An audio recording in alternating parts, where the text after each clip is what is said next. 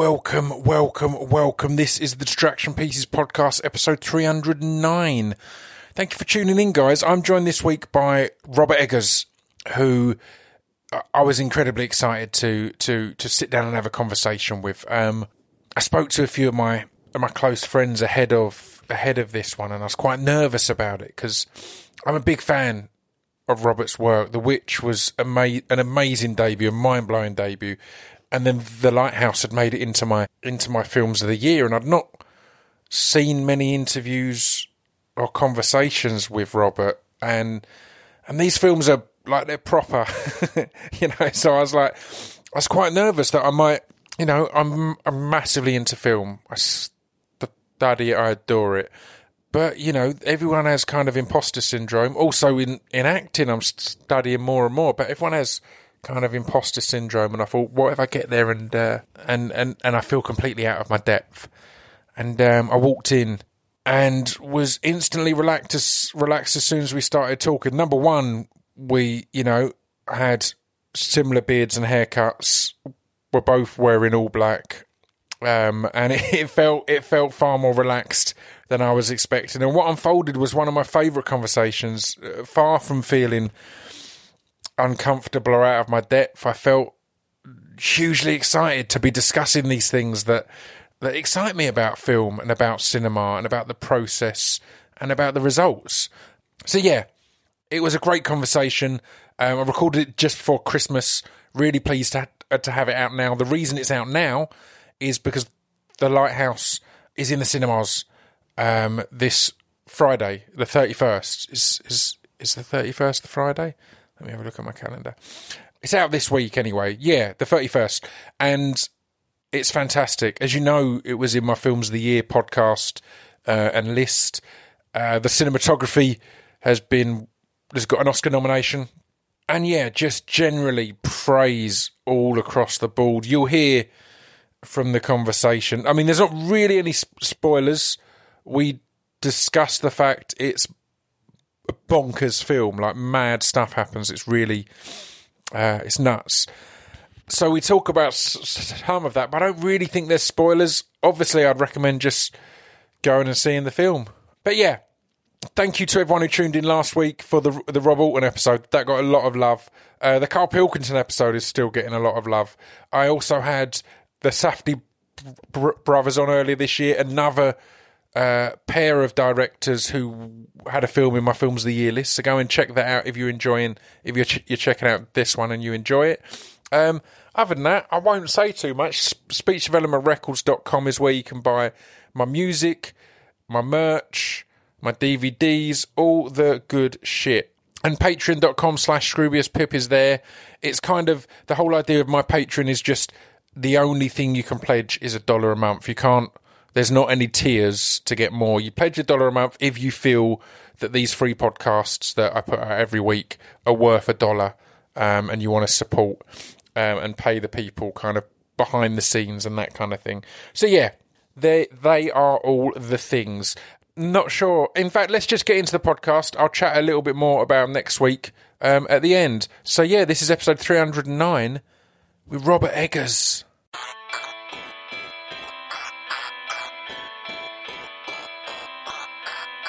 This piece of fiction is the intro to Distraction Pieces. This piece of fiction is the intro to Distraction Pieces. This piece of fiction is the intro to Distraction Pieces. This piece of fiction is the intro to Distraction Pieces. Right, I'm joined today by Robert Eggers. How are you, sir? Very well, thank you. Good. I mean, we've just been having a catch-up off mic, so I feel insincere kind of in, how are you finding the UK? I know you're here for a couple of days. We're here to talk about The Lighthouse, and it's a film that I've been waiting for a long time, for kind of weird reasons. The original casting director, who was at least listed on IMDb, is one of the casting directors I hassle a lot for roles in stuff. And I'm a nerd for this shit, so I'll spend my Sundays, I've told this on the podcast recently, going through IMDb for casting directors I want to work with, directors, all this kind of thing. And it was one that I kind of looked at, I was like, what the fuck is this film? Like, the description seemed quite odd and vague, and the cast seemed to have no one in it, yet it was like, it's in pre-production, it's good to go. I was like, what's going on? So when I finally saw it in the cinema, it was already exciting, but then it was just, for something I'd been anticipating for so long, it still subverted every expectation I had, because it's Wonderful. just, there's so much in there. So how was it, I guess, to put together a project like this and get it over the line and get it made? Because it's unusual. Yeah, I mean, look, I feel truly embarrassed, but people liked The Witch, which was a shock. I didn't think the movie was bad or anything like that. But I didn't think it would find as large of an audience as it did, and because it was a genre film, and because I'm American, sort of Hollywood saw that I could potentially be used to make them money, doing bigger things. So I've had kind of different opportunities because of that.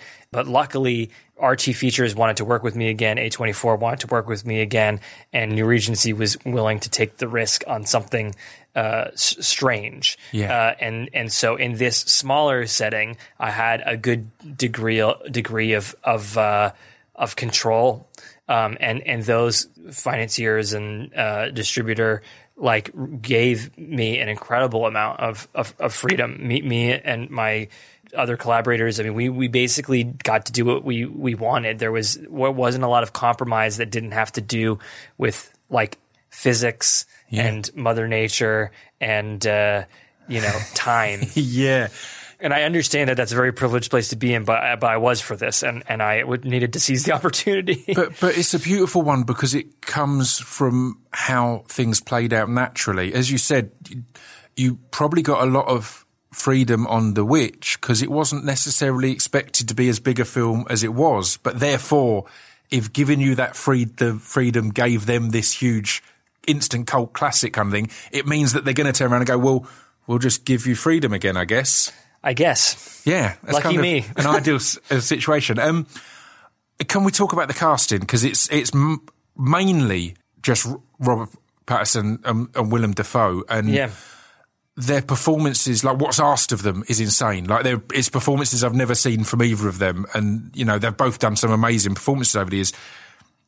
Did you always have them in mind? Was there any? I didn't have them in mind when I was writing, which was just sort of a superstition that I have that don't imagine actors unless you absolutely know that they're going to say yes. Although, Willem and I wanted to find something, and Rob and I wanted to find something. And when this became the thing on my slate that looked like it was going to go, there was absolutely no option. Who else could play these roles? Yeah. And who else would give themselves up to these roles and the demands of the story, and with the weather and the hardships that they had to endure, not a lot of people would. Both this and The Witch and the thing I'm working on now, I kind of have to say, it's going to be cold. It's going to be miserable, and we're going to be out there in on the top of a mountain or in the middle of the ocean or in the middle of the woods, and that's just what it's going to be. So I hope you're ready to strap in. Or that's what I loved about it. We're recording this a little bit before New Year's Eve, and I have a New Year's Eve tradition of I stay in normally on my own. I select the film in advance and I eat some really nice food. And one of my favourite ones of that was Aguirre, Wrath of God. And that came to mind when I was watching The Lighthouse and Mono's earlier this year as well, as films that I'm appreciating on an artistic level, but I'm also afterwards going, man, that must have been physically and mentally taxing on everyone involved. To make it must have been, as you say, a huge undertaking to warn them in advance and say, look, this isn't going to be fun. Yeah, but and there is fun in that. There's completely. fun in conquering it. But, when it's 0 degrees with gale force winds and freezing rain, you can't, on a rock in the middle of the North Atlantic, you can't move quickly. Camera equipment's going to break down. And every day was, so if it was bad weather, we were excited because we were shooting our exteriors, but we were getting behind schedule because we're moving slowly. Yeah. And then if it's nice weather, we're getting behind schedule because there's not very much that we can shoot with nice weather. So we're inside trying to do that. So it was always tricky. And the scene work was demanding. I mean, there was not a lot of joking around on set. People needed to be very focused. I was approving the DVD or Blu-ray extras, and there's lots of like me and Rob and Willem like laughing and patting shoulders.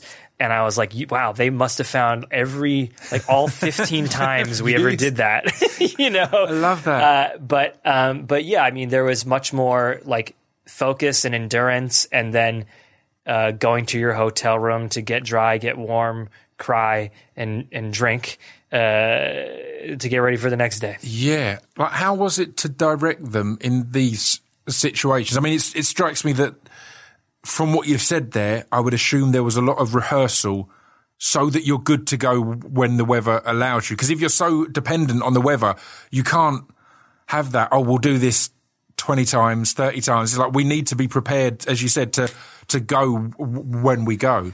Yeah, there was a week of rehearsal, which felt like 3 weeks to Robert Pattinson, and that was very important to learn the blocking beforehand.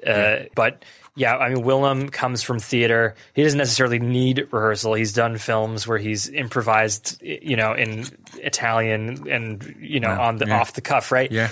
But he comes from theater and understands that discipline and found it to be very enjoyable. But Rob really didn't enjoy the rehearsal process and found it like stifling.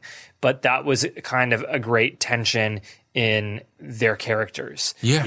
And I wasn't like, I'm not some Kubrickian sadistic manipulator that's trying to like create uncomfortable and negative tensions on set, but the camera sees what the camera sees. Yeah. And again, someone like Robert, who's a great actor, will know that can be put into the character. Again, the character is, of course, the whole point of the character is he's uncomfortable. He's not happy to be there. Essentially, exactly. He's there out of necessity. So the more he's feeling that, the more layers there's going to be. Yeah, And and how much is that like just them? How much is that them unconsciously becoming the character or relating to the character or consciously doing that? It's hopefully it works. Yeah. I love it. And again, it works amazingly. But so did you have to direct them differently?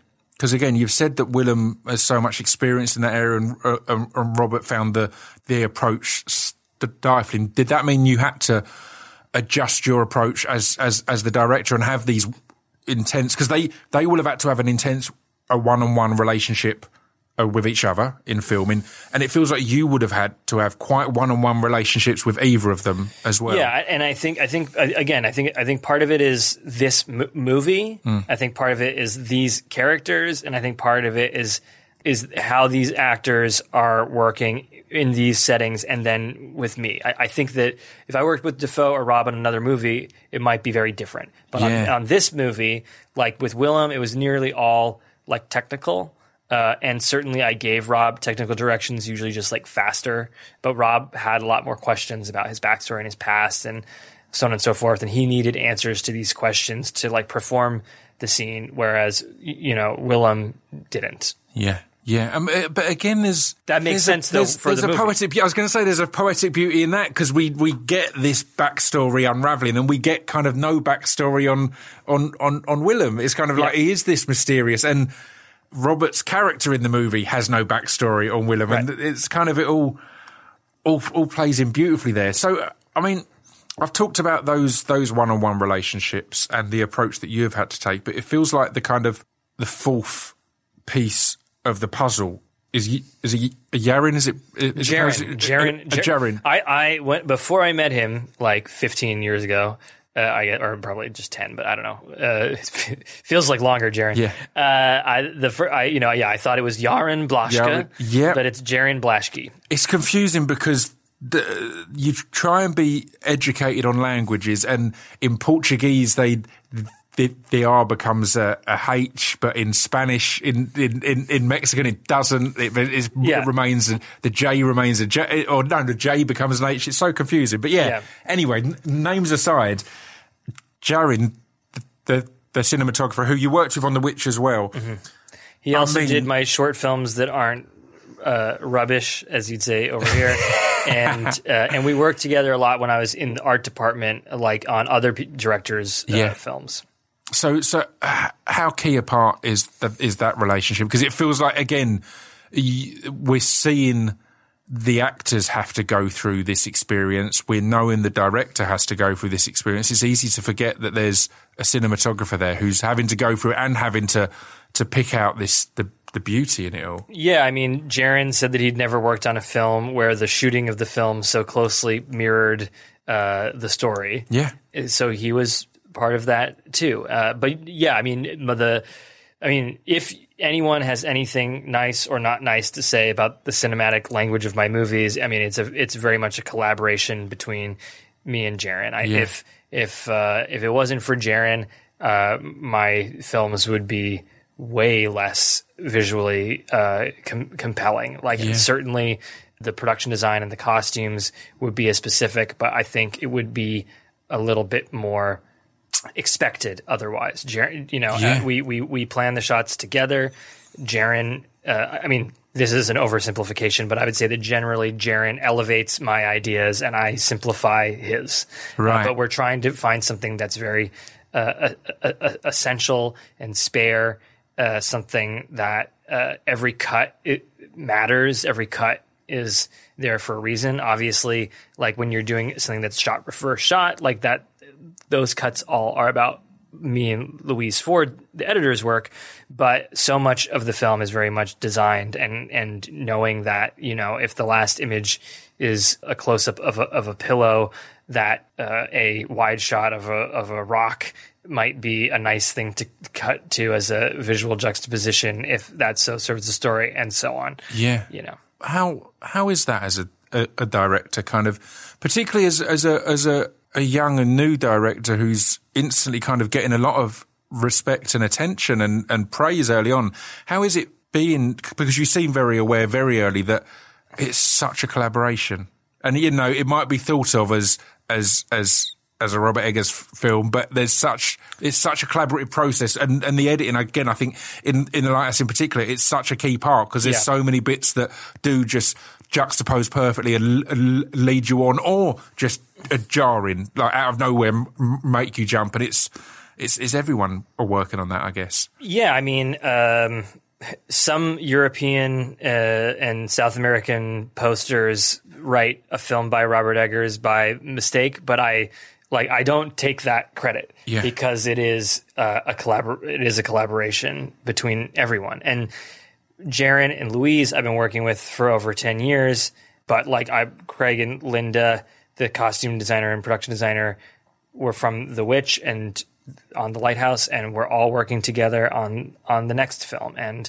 as we work together with each other more and more often, like the shorthand becomes more clear and precise, and everyone can expect and know what people need, and we also know even better how to push each other. Yeah, because we also know what we were and weren't satisfied with in the last film, so that we can, hopefully grow and develop together. I love that, and it feels like a film like The Lighthouse would fast track that shorthand intensely. Particularly with Jaron, like with anyone on location, essentially, that shorthand had to become instant because. And I mean, I'd like to talk more about the location, and I've just realised we've not really said anything about the film. Essentially, it's set in a lighthouse, and it's it takes place at the turn of the century, far off the coast of Maine, though it could be, once upon a time. Yeah. And it's a mysterious island, and a storm comes, and they get marooned on the island, and things, go from bad to worse. And the shorter version is nothing good happens to two men trapped in a giant phallus. So, So at what point on finding the location, or was there a point that the excitement of finding this perfect, amazing location wore off enough for you to go, oh, fuck, we're going to have to be on this seemingly secluded, quite out of anywhere, hard to shoot type Yeah, type we place? were there on a scout on a recce after, like, we'd already we'd chosen the location they had started building, and we were there just trying to plan some shots. And it was the day after a nor'easter, and the wind was so loud that we couldn't hear each other. Yeah. We were like less than a meter apart, and we couldn't hear each other. And it was just relentless. And our faces were like, felt like they were gonna like fall off of our heads. And we thought, oh my goodness, like we are here for so long. Yeah. Like, and we're just gonna have to deal with it. But it's, again, as I said, it is fun. Yeah. It's not like did we complain when we were doing it? Like, of course, when we got home to the hotel or the whatever. But Defoe had a little fisherman's cottage. He would live by himself. Amazing. Yeah. But anyway, But those things can often feel all the more rewarding. I always remember my favourite ever day on set was one that overran hugely, and I was on set for over 12 hours, not always in use, but over 12 hours, and I got home and I still did my day's workout, and I felt like a fucking superhero because Yeah. I was like, I've done this and I've done my I've not missed my workout. Yeah. I'm still, and it seems stupid, but it's those things that do. It's those hardships that make you go, how fucking amazing are we for making this happen, for surviving this, and how many other people would have gone, oh, we need to stop shooting, or we can't make this happen today, or we need to change the location. There's that sense of achievement is built into that hardship. yeah, I think so. And again, these challenges, they make the work better. Like if it were easy, like it wouldn't be as good. Yeah. If we faked all of that, like it wouldn't have been, you wouldn't have felt it as an audience member. Yeah. Yeah. That's it. And again, you do. It's. I mean, that's something that's interesting to talk about as well. How do you feel about the kind of change that we're seeing in how people watch films? Because as an audience member in the cinema, you feel every moment of this, because I always remember going to see Irreversible and feeling like I was going to have a heart attack at the end because the strobing kind of thing. And there's some similar moments in this that it felt like the room was shaking, and it's overwhelming in a beautiful way. It might not translate completely the same way on TV, but you've shot it in I'm terrible at the aspect ratios. 1:19 to 1 aspect ratio. I was going to say, I was going to try and quote something. I was like, I'll let you tell me what ratio. But so that is not traditionally the cinematic ratio. So what are your kind of feelings on all of that world of cinema and non-cinema and the changes?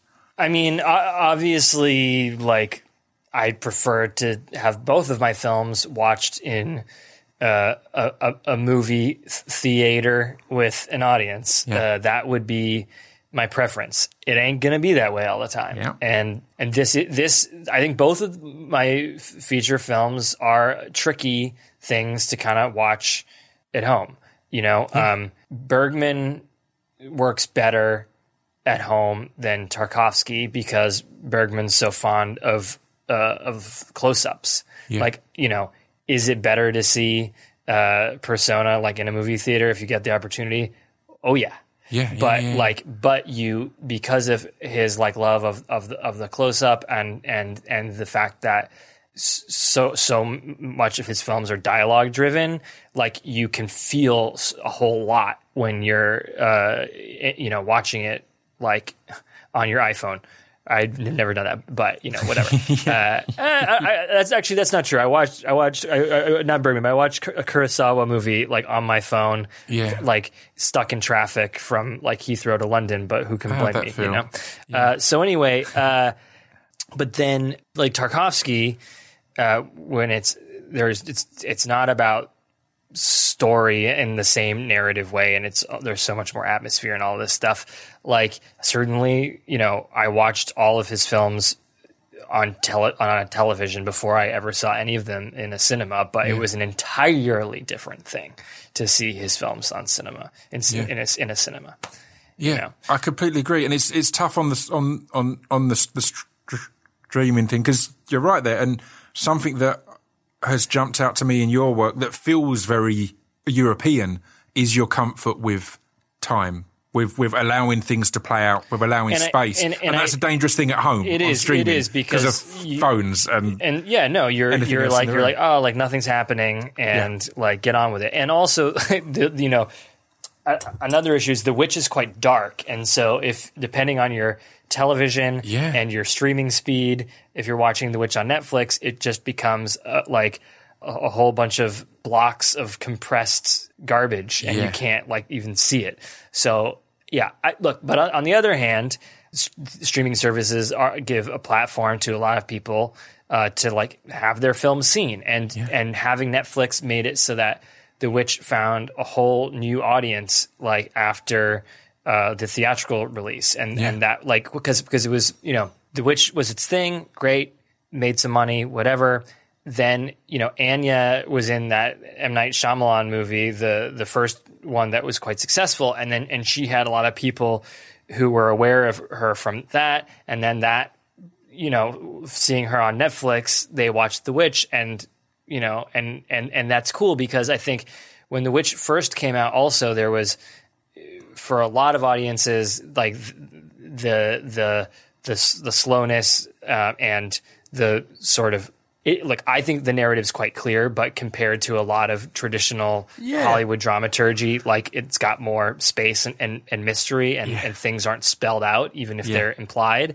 And I think that didn't work well for a lot of audiences. But I think since then, there's been more and more and more films like that. Yeah. So having The Witch on Netflix makes it so that like some people now are like open to watching The Witch that maybe wouldn't have been open to watching The Witch when it originally came out. So that's cool.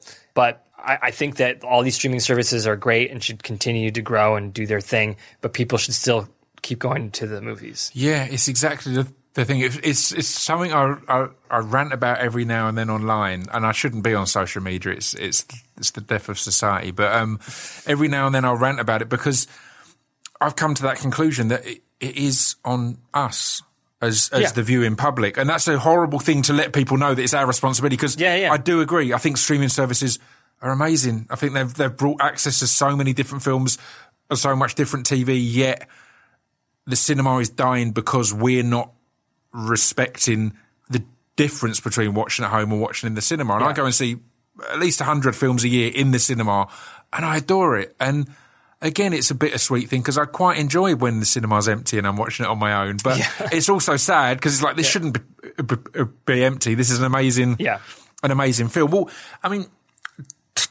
time's an interesting one here, because when I was doing my prep, I was looking on IMDb, and I was like, man, there's a fair old gap between The Witch and The Lighthouse.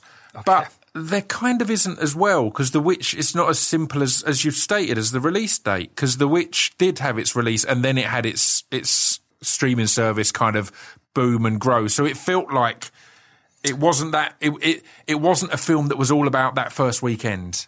Yeah, it was a film that was about growing and becoming more known and renowned. And I mean, and starting with the premiere at Sundance in January of 2015, and our release was in like February or March of 2016. Yeah, in the US. Yeah. So yeah, I mean, it had been around for a while, but no, there was a gap. I mean, but it was I was working diligently all 4 years, but only one of the 4 things that I wrote and developed got greenlit. Yeah, yeah. So, what's your writing process? Because you wrote The Lighthouse with your brother, right? Yeah. So what's the process on that, and how do you decide the project that you want to work on and jump into? Well, if I like an idea, I just kind of explore it until it doesn't work anymore. And then when it doesn't work, I move on.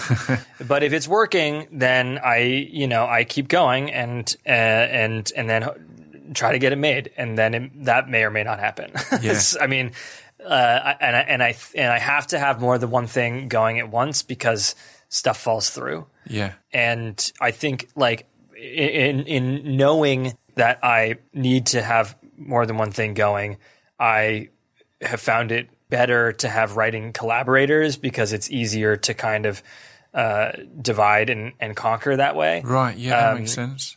I know that other filmmakers who are writer-directors like don't necessarily need that.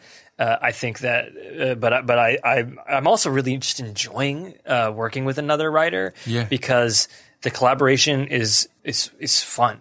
Yeah. Working with my brother was incredibly fun, and on my next film, or hopefully my next film, I wrote that with this Icelandic novelist and poet Sjón, and it's also been just like a joy when you pass these scenes back and forth, and the next person keeps like sprucing it up and sprucing it, and and it's fun. Yeah, and again, I'd imagine the excitement, particularly as you've worked on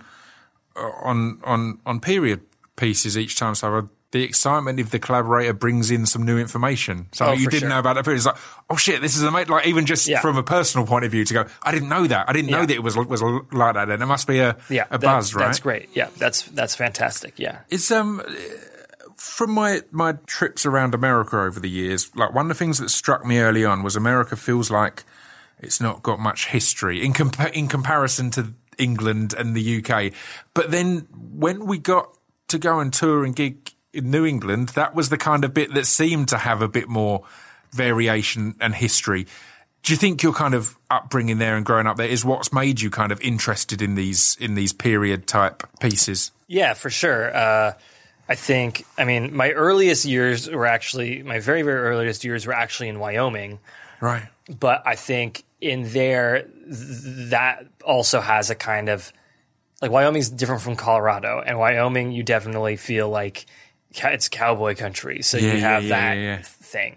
And then, and then in New England, I mean, like when you're surrounded with like clapboard farmhouses and old field boundaries and graveyards in the middle of the woods from the 18th century, like how are you not going to think about it? I mean, look, many people do. Many New Englanders like their Red Sox and their Bruins and their lobster rolls and don't care. But, I was a weird, arty, gothy kid. So what can you say? It feels like a part of America where they didn't have the thought process of, that's old, let's knock it down and build something new. It feels like they've kept a lot of the old and not kind of just gone, we need to be the most modern, because it's a modern country. That's been the drive of the country for a long time. Yeah, I mean, when we were shooting The Witch in Ontario, I was very struck by the fact that like there was like no vernacular architectural traditions in Ontario, and that like everyone just kind of has like vinyl siding or like concrete block houses in the country. Yeah. It's all very practical. So I understand it, but like in New England, like obviously there's vinyl siding and trailer parks and everything. But there are a lot of people, even people who like are experiencing rural poverty, that like are proud of their like New England clapboard house, and they're not gonna like replace their rotten clapboards with pine. They're gonna wait until they have the money to like put in some new cedar clapboards. That does exist, and it is hard to find the kind of folkloric New England, like it exists, but you have to kind of look for it in a way that it seems to me in the greater British Isles, including Ireland, that is just kind of is still here. Yeah. You don't have to look for it. It's not hard to like find someone who can talk about fairy trees and fairy rings. Yeah. But it is trickier in New England. It's exactly the same though. Of here, it's as easy to ignore it, and like all of the history in particular, just whether it be folklore or just literally architecture, just walking around London, it's easy to ignore the hundreds of years of stuff. But I guess I'm coming over here like tuned into a different thing. Plus, I have my interests, so and then also the many of the Brits that I've become friends with like share the same interests as me. So then there you go. Exactly the same. The reason I noticed it in New England was Sage Francis and B. Dolan are two rappers from Providence, Rhode Island, and when I went over there for their like a wedding or whatever, it was like, look, here's some cool shit. Here's the good stuff around here, rather than just I might see it, I might not. So it's finding the right people to open that up to you, I guess. Have you spent much time in the UK over the years? I know you're here now and you're around a bit, but is it somewhere you've visited a lot or had a connection with? Yeah, I've been to London a lot, and we did some casting in Yorkshire for The Witch, but I've been to London a lot, and I like it, and I'm a bit of an Anglophile, like, so I do feel a sense of belonging when I'm here. Yeah. I definitely, like my wife and I fantasize about living here. It's funny because it's the same with all my New England, like all my guys who are from that kind of area. All they come to you and go, "Oh, this is where we're meant to be." Like we've been touring LA and feeling like outcasts, and they come here and go, "All right, you get us. Yeah. You get our outlook and our approach." Absolutely. There's a connection. It's warmer than New England. I mean, because when I go to Catholic countries, like I really realize how Protestant the sort of patriarchal culture of the United States That's fascinating. is. Yeah. Like so Protestant, and then but New England is just its own thing. I mean, New Englanders are cold. Yeah. I mean, when you go to the local diner, the waitress just gives you like nothing. Yeah. Like maybe by the end of the meal, like if you've behaved yourself, like she might say like one nice kind of thing. Yeah. But it's I mean, when I because I'm in Belfast right now, everyone's so friendly. Like I have to remind myself that like this is like a genuine behavior of human beings, and they're not like mentally ill. Because they're just so nice and they mean it. Yeah, Again, but it's fascinating to see those characteristic traits in different places and different areas, and to be able to appreciate both. Yeah, I love going in them diners and feeling like this isn't the woman who works in the diner. This is the matriarch of the town. Yeah. Like she's everyone's mum, and she's making sure that no trouble's coming in or out. And it's like, I just wanted a sandwich with loads of meat in it in this scenario. There's this. Sorry, I will share this anecdote in the diner in Epping, where my family lived for a long time in southern New Hampshire. It was called Pam and Cheryl's Family Restaurant. Yeah, and Pam and Cheryl had like a big falling out, and it was like the talk of the small town. And Cheryl, they had a green awning that said Pam and Cheryl's, and she just took white paint and she painted out Pam, and it just said like Cheryl's, with all this white dripping paint. I adore small town drama. Yeah.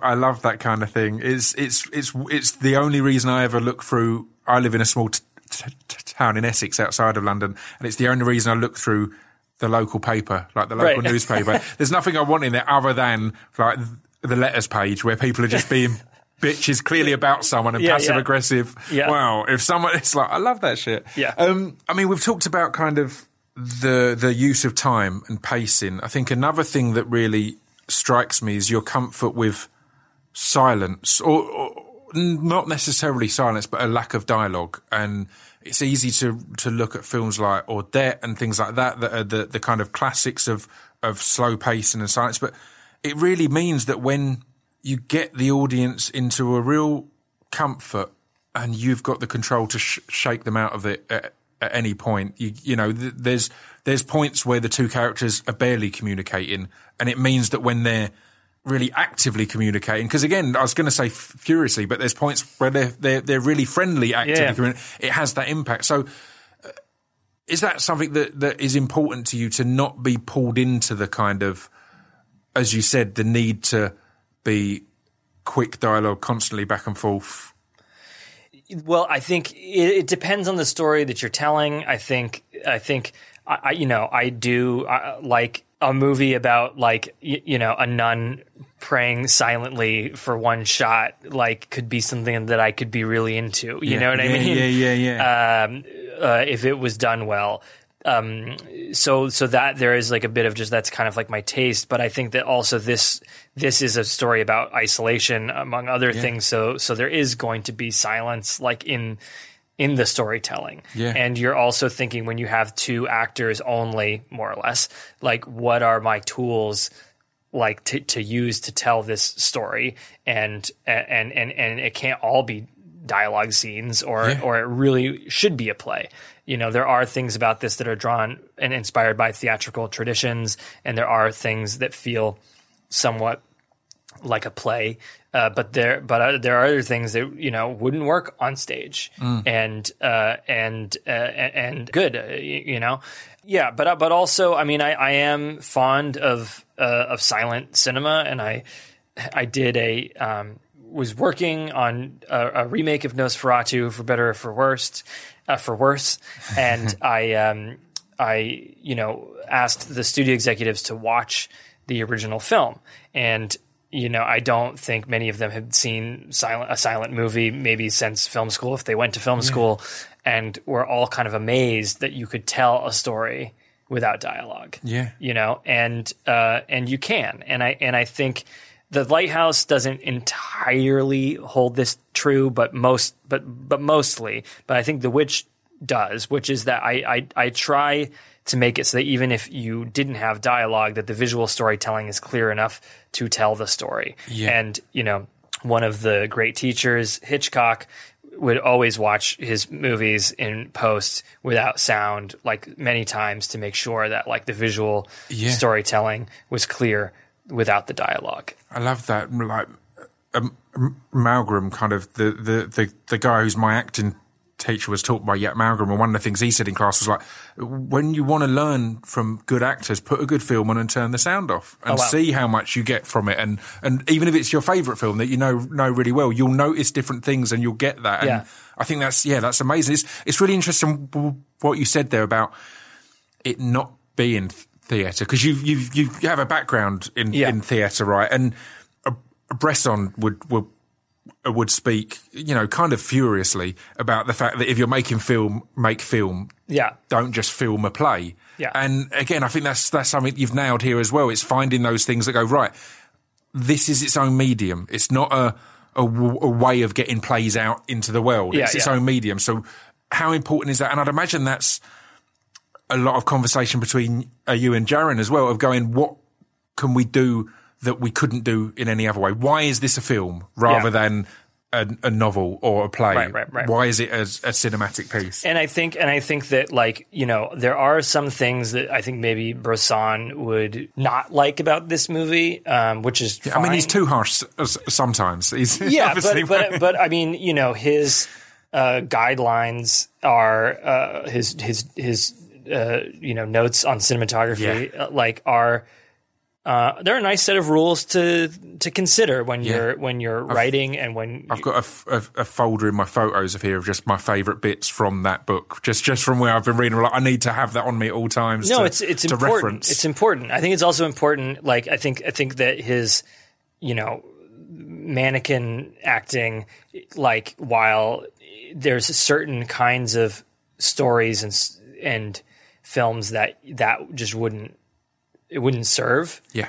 But I think it's good for actors, though, to kind of consider what just stillness and being and how powerful that can be. Yeah. I'm like super digressing. I don't remember the question anymore. But, you know, like Peter Brook talks about, like, how, you know, the non-actor performance, like, is, you know, very often better than the actor performance because they can just, like, be, and it takes a lot more craft and rigor to as an actor to seem that effortltless. I think it comes back to what you revealed earlier about Robert, is the fact that he was genuinely feeling anxious and frustrated. Means that's one less thing for him to play. Exactly. Do you know what I mean? It generally takes that, and I think that's a really important thing in acting at times. It's finding the things that are there anyway and going, right, that's dealt with. That's already given. And that's what Defoe says all the time. It's like, you know, like, when this is a spoiler, sort of, when I was being interviewed about like for the DGA, and Ryan Johnson asked me, like, did you film Defoe being buried, the overhead shot, like, on stage? And I thought, oh, that would have been a nice thing to do. Like, I probably should have done that for Willem. And I mentioned that to Willem, like, later that day, because we were doing press in LA. Yeah. And he was like, are you kidding me? He was like, obviously, like, I wanted to fucking murder you when you were burying me alive, but, like, I didn't have to act. Yeah. Because you were burying me alive and you were throwing dirt in my face and it was freezing. Like, thank God you didn't shoot that on stage. Yeah, and it comes across. It comes across exactly like that, because you are sitting there going, is this going to cut in a minute? Are we going to? Can we leave this, please, now? And it continues there, and that puts the viewer in that discomfort as well in many ways. Yeah, it's a fascinating one. Well, I mean, we're getting closer and closer to our time limit, but can we talk a little bit about score? Because again, it's such a powerful and moving part in The Witch and in The Lighthouse. But The Lighthouse, again, The Witch is one that I did see at home, and The Lighthouse is one that I saw in the cinema. So it hit me that much more. Yeah. How key is that to the storytelling for you? I mean, it's huge. I think both movies, like when I sat down to write them, I was like, there will be no score in either of these movies. They're going to be very austere and like whatever. I think with The Witch, it was clear that when the supernatural stuff was going down, that like we needed score to articulate a kind of emotional reality or unreality that you can't be articulated without music, or you know, maybe a better filmmaker could. I couldn't, and so you know those like, while in general the score is very minimalist in the film and sort of supportive, when The Witch is around, it takes over all the diegetic sound, and it just becomes like a wall of music. Yeah. So, I mean, that was something that like developed, but it was clear that that's what it needed to be. The Lighthouse also sort of developed, like, contrary to my preconceived notions, because The Witch was so string heavy. I said to Mark Corvin, the composer, like, I don't want to have any strings at all, because The Witch is so string heavy, and I feel like in a post Johnny Greenwood world, like it's been done to death. Yeah, you know, it's a great thing. I love it. I still listen to stuff like that sometimes. I was listening to it this morning. Some Hildur Guðnadóttir, not any of her movie scores, but her like solo work. But one something different. So it's all going to be like brass, horns, pipes, like things that are like the sea, things that are like the foghorn, things that are like Willem Dafoe's flatulence. And Mark was like, I think you're still going to want to have some string textures. And in fact, he was right, you know, but it was an evolution to get there. It was fun. I love it. Willem Dafoe's flatulence is a key part in this, and it cracked me up because of different podcasts I'd go, and I had to do a double bill of the first film I saw was Jay and Silent Bob Reboot, and then the next one was The Lighthouse, which are two very different films, but I didn't expect The Lighthouse to have more fart jokes than Jay and Silent Bob the Reboot. But like, how important is that to have those kind of things? Because in my music career, a lot of my stuff lyrically was there was stuff about suicide, there was domestic violence, it was quite dark stories, and it was important to me in between to have some lightheartedness. Number one, to give people a break, but number two, to make the impact of the heaviness all the more. Was that kind of something here? Because there was humour throughout this, which I wasn't expecting. Yeah, I think that The Witch takes itself so fucking seriously, which I think, unfortunately, it sort of needs to work, because it is a film about despair and about Puritans in despair, and they don't have a sense of humor, so I guess the film can't really either. But I felt like if I was going to explore misery again, I needed to be able to laugh at it, and like to sound like whatever. Like it was like what really clarified this to me was like reading Dostoevsky and really like laughing my ass off and thinking, you know, if he can have a sense of humor, like why am I trying to be so serious? You know? Yeah, completely. I love that. Well, I mean, to wrap things up, I guess I'll ask what's ahead. It's always a tough question because it's normally stuff that you can't talk about. But what is the plan? You've got a project that you're trying to get going at the moment, I believe, and then what's the goal? Yeah, I mean, it was leaked that I'm doing a Viking revenge saga, so. and we're moving along, but until I'm on set saying action, I don't really believe it. So I've said this to end a lot of interviews lately. So apologies for being repetitive. It's fine. For me, like I had a costume fitting last week for a TV show I'm doing next week, and a costumes fitting next week for a film I'm doing at the start of next year. And both of them, it's like until the costume's actually been done, I won't even entertain the idea that I'm working at all. There's no work to come until I'm literally, right, we've got the costume now, come on, this is... Yeah, you'd think so. It's probably... No, but I mean, but you hear stories and you're like, oh man, like Aronofsky had to pack up all the sets that he built for the fountain in Australia to then like make it 2 years later in Montreal. So you never know. Yeah. Yeah. That's the plan and the hope. That's the plan and the hope. Well, perfect. Well, thank you very much for your time. It's been an absolute pleasure. Cheers. Yeah, thanks.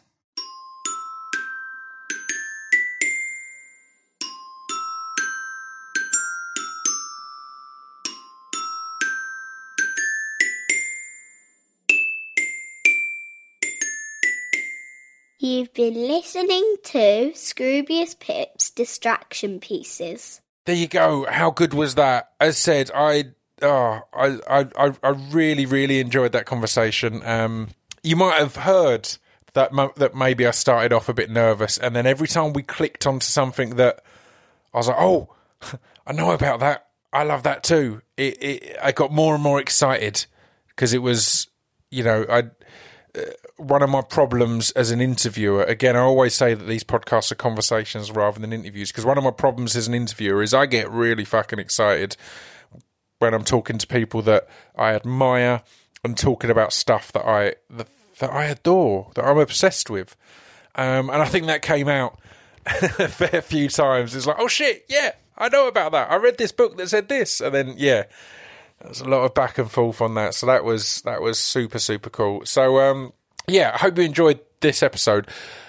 I'm not sure who next week's guest is going to be. I've got a few recorded. As some of you will know, last week's was meant to be Rosie Marcel, and that got pushed because of some issues with some spoilers that we put in there.